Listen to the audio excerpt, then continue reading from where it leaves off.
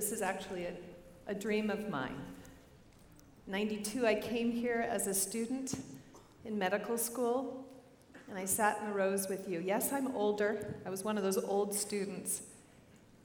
And I had a dream that one day I would be able to stand up here in front and to really talk to you about the thing that I'm the most passionate about. And that's about your life and the life that's worth living. I'm going to ask for some slides to be put up. Today we're going to address the issue that isn't talked about a lot, and that's the issue of feelings of being suicidal. In the Bible it says, "I came that they may have life and have it abundantly."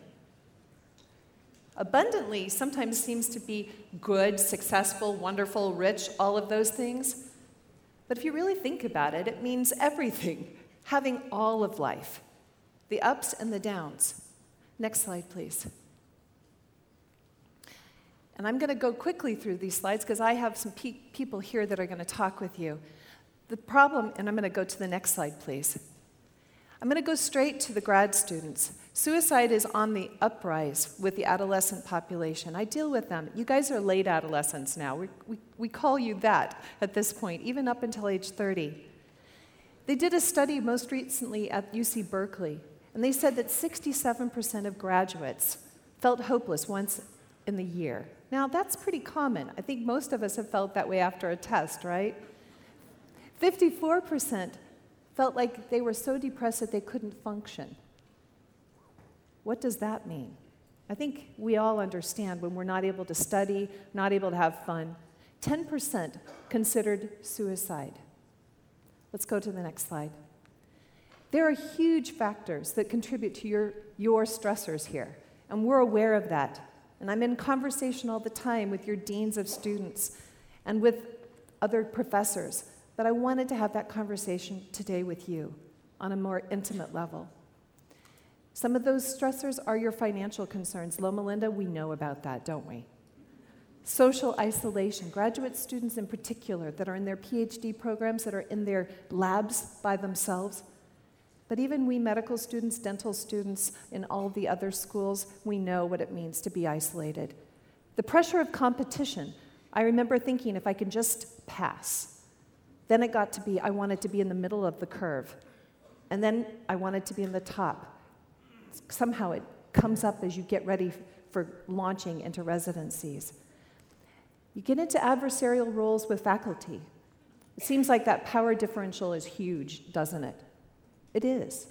And as a faculty member, I need to be mindful of how incredible that pressure is. Fear of being seen as weak, therefore you don't ask. Next slide, please. Really wanted to press this one home, that medical and dental students, engineering and mathematics students are the ones that have the highest risk of suicide. Depression is under-recognized in all schools. 25% of medical students in 3 states and all of the medical schools were tested and showed that you were depressed. 22% of those people that were depressed were only getting help. Let's go on to the next one. A lot of barriers, and I'm not going to go through these. I'm going to have my speakers talk about them. Let's keep going. So when you're depressed, what are you looking at? Well, the biggest deal is that you can't concentrate. Some of you will come to me thinking you have ADHD, right? And I'll talk with you about it. Often it's going to be a depressed mood rather than it's going to be learning disabilities. You may have suicidal thoughts. Somebody sitting here in the audience may be feeling that way right today. You may have an empty mood, a lot of physical problems. Next slide, please. Helplessness, hopelessness, increasing of substance abuse, fatigue, lack of interest, not to name, there's so many of them. Keep going on. There are. And I wanted to use the time for my people. So let's move to the next one. Warning signs of suicide. These are really important for you guys to look at. Thoughts of suicide, substance abuse, purposelessness, anger. I see a lot of us in this crowd, and I know that we're angry at times. Hopelessness, withdrawal, anxiety, and recklessness. Let's keep going. When you see your friends that have a dramatic change in their mood, either they're high or low, they're talking about suicide, they're preoccupied with death, suddenly they're happier and calmer. They're talking about getting everything put away in their lives, giving away things. Those are really important signs. And visiting and calling their family for the last time. Next slide. These people really need you to make a notice of that. Okay, next slide. I'm going to stop with the slides right now, and we're going to ask for the video to be shown.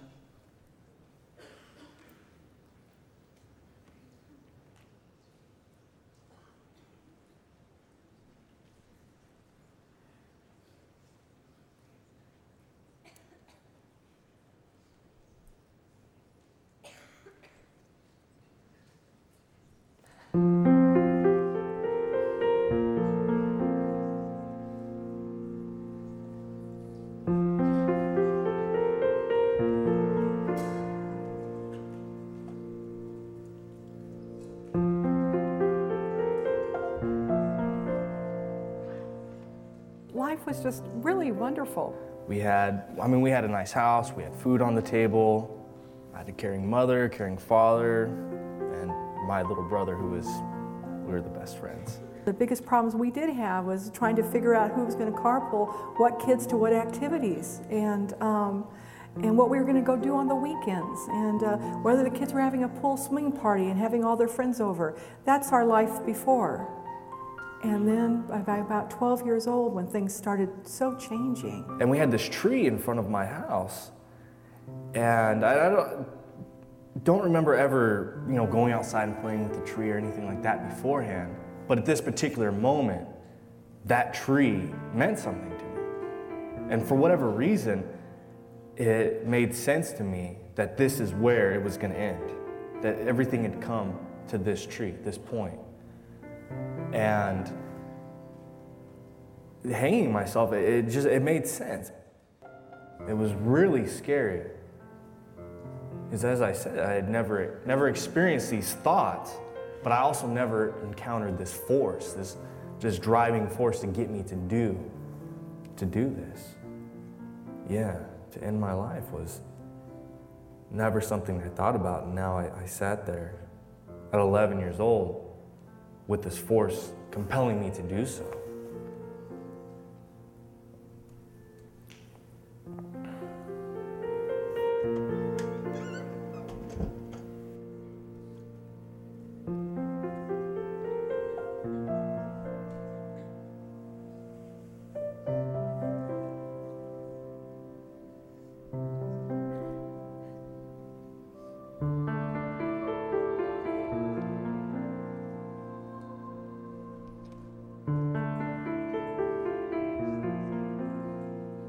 Around the same time, after this had been progressing, all of a sudden I started drinking.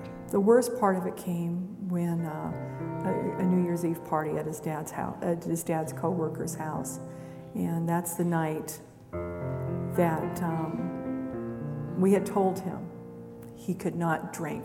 There was this girl who I really liked her, and her birthday party was the next day. And if I didn't drink, I was going to go to her birthday party. The party ended at 12 o'clock when everybody stopped and realized he wasn't anywhere around. To drink had become my focus. And we all took our cars and left the party and started driving up and down streets.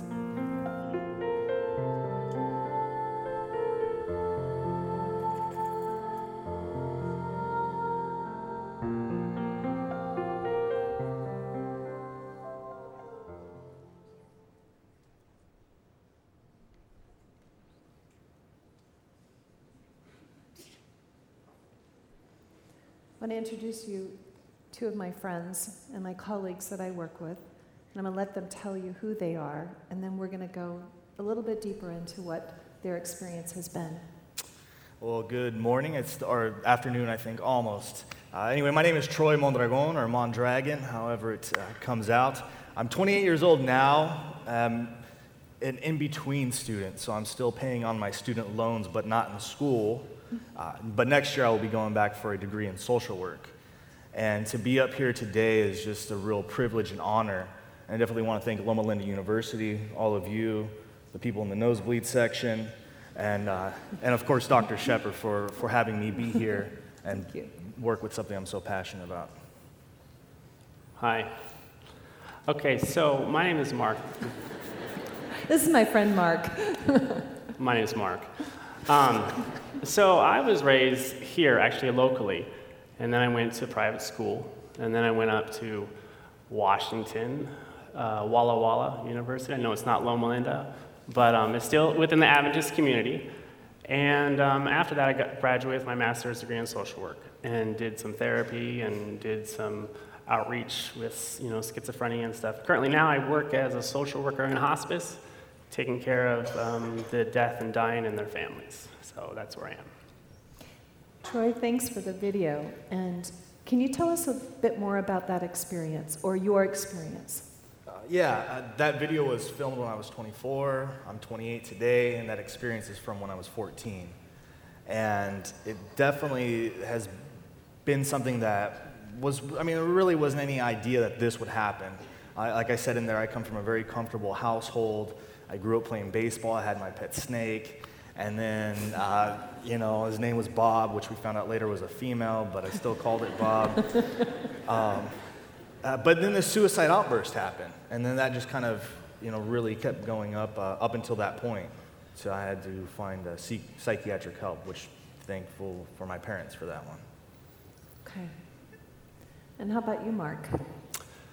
My experience started actually when I was in college. Started to just feel like that hurt and that pain that I couldn't quite make go away. I didn't know where it was coming from or what it was doing. I found myself isolating. I was among the peers. I was involved in spirituality. I was up front doing some acting stuff. But I started just to kind of withdraw and feel this intense pain. I didn't know what it was. I started withdrawing, not even talking to a lot of my friends. And I just started to feel just so like this numb, aching pain. And it was one of the most surreal experiences of my life to go back and look at that. And so, like Troy, I'm just really excited to be able to share like the raw part of being depressed or being suicidal, and to kind of shed some of the barriers that exist. It's kind of hard to connect when we have these conceptions that, we don't know what to do or how to do it, or somebody is not living the life that we think they should be living. Or one thing that I really enjoy is you have a lot to live for. We'll talk about that in a minute. What support have you appreciated, or would you really appreciate if you could tell this crowd, the students here, what support really helped? I think for me, being in that time and that state of life it's such a difficult situation for other people to really kind of grasp and even go there. And I don't think that was necessary. But what was necessary is the validation. And not so much that, whether or not these people agreed or disagreed with my situation, but that they acknowledged that is where I was at. And I think once they were able to validate me, there was a connection that was made. And from that point on, once that bond was established, the support was able to kind of take me here, take me there, and I was able to go through it. Because it's such a unbelievably dark place to be. And most people are not going to understand it who are there trying to help. But just the simple validation, it just goes a long way. You keep saying the word validation. Can you explain what that means? Well, again, it's validating that this is the experience that I'm going through right now.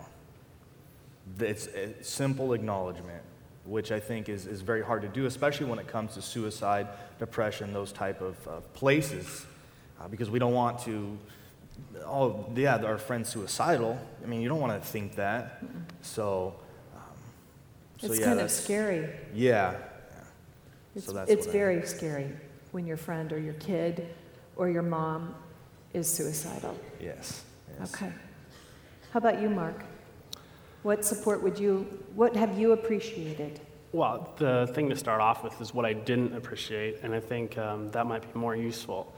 To relate maybe to those who have not experienced suicidal ideation or depression, it's like we've all been at that spot, if you're human, that you've lost something that means a lot to you. It's a girlfriend, it's a boyfriend, that pain, that ache, like, oh my gosh, I don't know if I really want to wake up the next day. We've all experienced that.